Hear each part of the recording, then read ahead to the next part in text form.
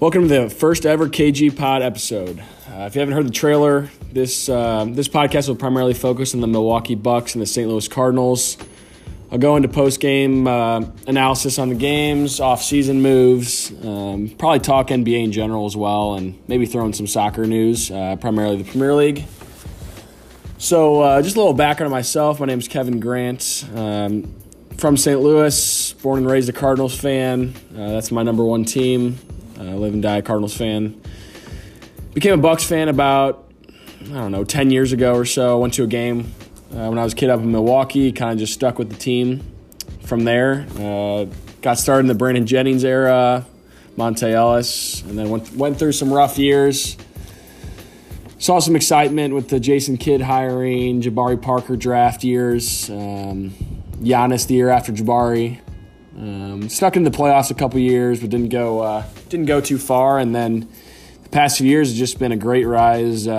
Seeing Giannis turn into an All-NBA talent, two-time MVP, Defensive Player of the Year, and saw some collapses in the playoffs, being up 2-0 on the Raptors in the Eastern Conference Finals in 2019. They're on a 70-win game pace prior to COVID. They come back in the bubble and they just don't even look anywhere near the team they were prior to the pandemic. They get bounced in the first round of the Heat. And this year, they go out and they make a couple big moves. They offload Bledsoe and quite a few picks to bring in Drew Holiday just to primarily to focus on the playoffs. We saw it in the regular season. They took guys, they sat guys certain nights. They made adjustments in the season. They weren't worried about getting the number one seed, as we saw.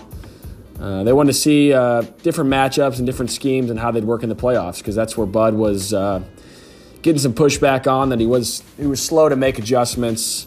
In a playoff series, he got out-coached by Nick Nurse and Eric Spoelstra in back-to-back years pretty badly too. So it's good to see him, change his hard-headed ways. As we've seen, he's very slow to make adjustments, and he loves to stick with his schemes, and it came back to bite him a couple years in a row. So, like I said, they went for a different route here in 2021, got him in as a 3 seed.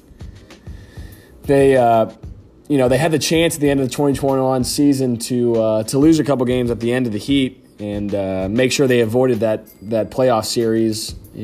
But they headed straight on. They wanted to face their demons in the Heat, and they took care of them pretty easily in a 4-0 sweep in the first round. And then we got the Nets in the second round, so that was a pretty big test for them. Some unforeseen circumstances came up with the Harden injury. 40 seconds into Game 1, they get beat pretty handily. Games 1 and 2 in Brooklyn. Game 3, they come back to Milwaukee. They win a real tight one. 86-83, I believe. Get some life back into them. Had some great defensive stands. PJ Tucker looks great. Game 4, they came out hot. Kyrie goes down early in the second quarter, and they never looked back from there in Game 4. Won that pretty easily. They went up to Brooklyn. Game 5, had a great lead, 15-point lead in the second half, and they let it slip away. The Bucks teams of past would have crumbled in that scenario. They would have gone back home. Game 6, felt defeated, but they handed it to the Nets in Game 6, and then Game 7, anything can happen. They went up to Brooklyn, and in one of the better NBA games I've seen since probably the 2016 Finals, they went in overtime. Durant had 49 points. It was a tight one, so it was great to see them overcome some demons and get back to the Eastern Conference Finals for the second time in 3 years. And everyone was expecting to see the 76ers in the Eastern Conference Finals, but the Hawks gave it to them. Ben Simmons had plenty of trouble. Embiid was a little banged up, torn meniscus in his knee, but he had a great series. They just lacked some outside shooting and timely defense. Trae Young knocked him off. He went into MSG in the first series and made that court his own, and then went up to Philly and did the same thing there. And so we got the Hawks in the second round in the Eastern Conference Finals, and they go into Milwaukee and they win Game 1, 116-113. As I said, Trae Young drops 48 points, 11 assists, 7 boards. Absolutely destroyed Bud's drop coverage with Brook Lopez in there. They hunted him all night. They were bringing Capella up for the high screen and roll.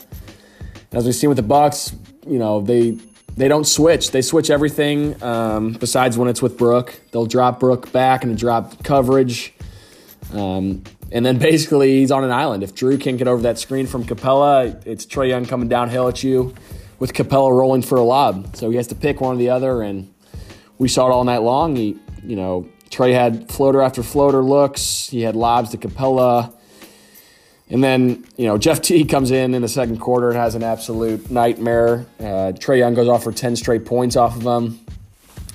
Jeff T goes under the screen multiple times. Trae Young hits a wide-open three-pointer, and that was pretty much all night. The Bucks didn't have an answer until the fourth quarter.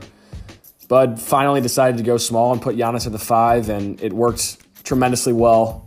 So Trae Young went 3 for 11 when Giannis was at the 5. He went 3 for 4 when Portis was at the 5, and 11 for 19 with Lopez as a 5. And he was 1 for 7 in the fourth quarter when the Bucks went small. So if that's not enough data for Bud to change up his scheme in Game 2, I don't know what is.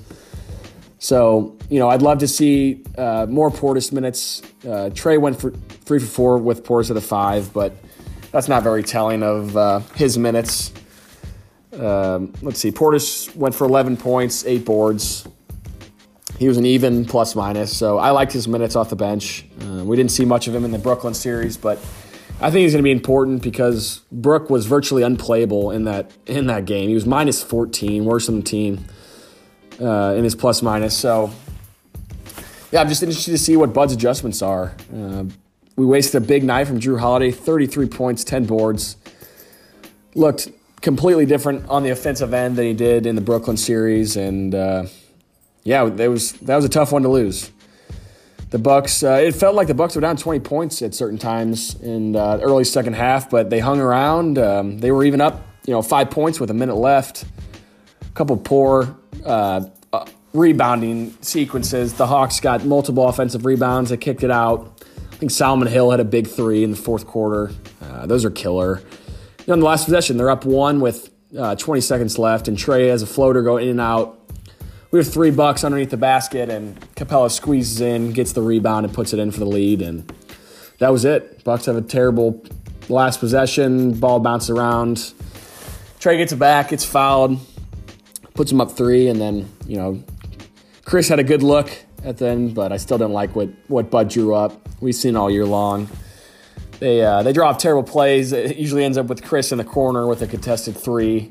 We saw it against the Jazz in the regular season, where he didn't even get a shot off, and the Jazz ended up getting the ball back and hitting a game winner from Bogey. So wasn't expecting much out of Bud on that, but Chris did have a good look, just didn't fall for him. He was 0 for 3 on the night, 0 for 9 from 3, on the night, 6 of 23. So, you can't expect your co-all-star with Giannis to go 6 of 23 and 0 for 9 from 3 and pull out a win, especially in the Eastern Conference Finals. But, they were in the game all night. They were up 9 at one point in the second quarter where I thought they could have pulled away, but they kept exploiting the Lopez pick and roll, the high screen roll with Capella and Trae. So easy points all night for them.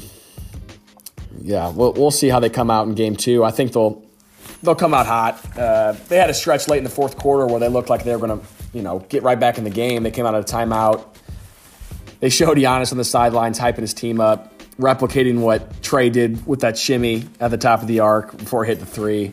Basically saying, what the fuck? You can't let this guy do this on your home court in the Eastern Conference Finals. Wake the fuck up. So, I'm interested to see what fire they come out with, and I'm expecting Giannis to have a big game because in all reality, they had no one to stop him all night. He missed a couple bunnies at the rim. He was 14 of 25, 34 points, 6 of 8 from the line, which was good to see, but he was good all night. He had 9 assists. He was a great facilitator, kicked it out quite a bit.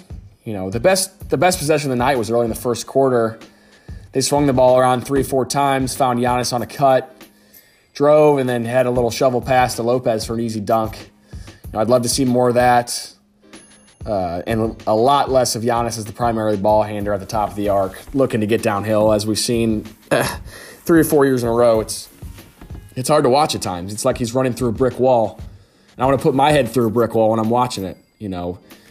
We saw it, out of a timeout in the fourth quarter. Bud drew up a play where it's 2 screens.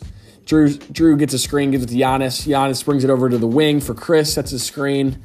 Chris gets downhill in the lane, and then there's Giannis for an easy floater coming off the pick and roll. And they ran it 2 or 3 times. Drew had a great assist to him as well. They're just a completely different offense when they use Giannis as the roll man instead of the primary ball handler.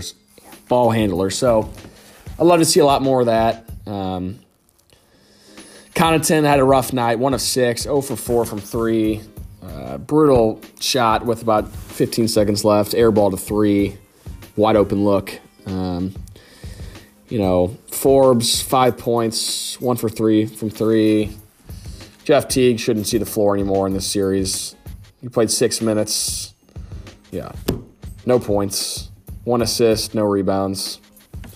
Got torched by Trey, 4 or 5 straight possessions. So I can see him trimmed out of the rotation. Just go Forbes, Connaughton, Portis off the bench. And as the series goes on, I'm expecting to see Bud tighten the rotation even more, as we saw against Brooklyn, with primarily just Connaughton coming off the bench in Game 7 with a few Forbes minutes. But like I said, Bobby will be big in this series, so I expect to see a lot more of him. But yeah, just a rough loss. It's rough to drop Game 1 on your home floor. And it's rough to watch the Bucks just continue to shoot so poorly from the three-point line in the playoffs. They were so good in the regular season, but the playoffs are a different animal. They're not as many open looks, but they need to get some more to fall here. And Middleton going 0 for 9 is not helping anything. So we'll see. Game 2 is tomorrow night, 7:30 on TNT, I believe, again. So I like to see the Bucks come out hot in the first quarter, put the pressure on the Hawks, change up their defensive scheme a little bit, maybe go small, switch everything, and just try to keep Trey down. He's going to get his in the series. There's no arguing that. So it's how to limit him and how to make it tough for him. What I liked late in the fourth quarter was Trey kind of getting up and tighter to him when he's bringing the ball up near half court instead of letting him get downhill more. So Drew's got such size on him. Trey's going to be able to get by him with his explosiveness, but that's when, we need to slide over and help because Bogdanovich is banged up. He doesn't look, anywhere near the player that we've seen him be. So there's no excuse for the Bucks not to win this series and not to win Game 2. You cannot drop the first 2 on your home floor against this Hawks team. So we'll see. It's going to be a big game for Bud, biggest game of Bud's career. I want to see what he's able to adjust, and if he's able to let his hard-headed self adjust and admit that he took one in the stomach from Trae Young and change his schemes a little bit. So we'll see. I'm looking forward to Game 2 and hopefully seeing a winner.